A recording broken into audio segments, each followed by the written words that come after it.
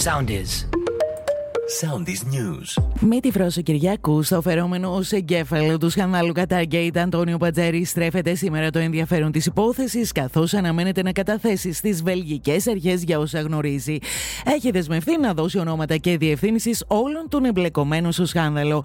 Την ίδια ώρα η κόρη του Πατζέρη προσέφυγε στο ανώτατο δικαστήριο για να μην εκδοθεί στο Βέλγιο.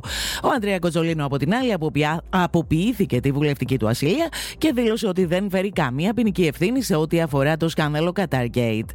Στις 3 Μαρτίου θα γίνουν οι πρώτες πιστώσεις στους λογαριασμούς των δικαιούχων του Market Past. Όπως επεσήμανε σήμερα ο κυβερνητικός εκπρόσωπος, η πλατφόρμα θα ανέβει λίγο μετά τα μέσα Φεβρουαρίου και θα παραμείνει ανοιχτή μέχρι και τις 15 Μαρτίου. Σαφές μήνυμα στην Τουρκία έστειλε σήμερα από την Τανάγρα ο Πρωθυπουργός, απαντώντας στα γυρούσια του Ερντογάν. Τόνισε ότι όσοι διαλαλούν ότι μπορούν να έρθουν ξαφνικά ένα βράδυ, μπορεί να ξυπνήσουν και να προσγειωθούν στη σκληρή πραγματικότητα.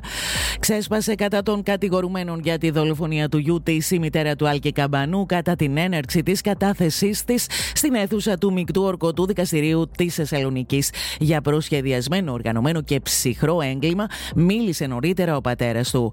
Στη φυλακή παραμένει η μητέρα της 12χρονης από τον Κολονό και κατηγορούμενη για μαστροπία της κόρης της, καθώς το Συμβούλιο Πλημελιωδικών Αθηνών απέρριψε το αίτημά της για την αποφυλάκησή της με περιοριστικούς όρους.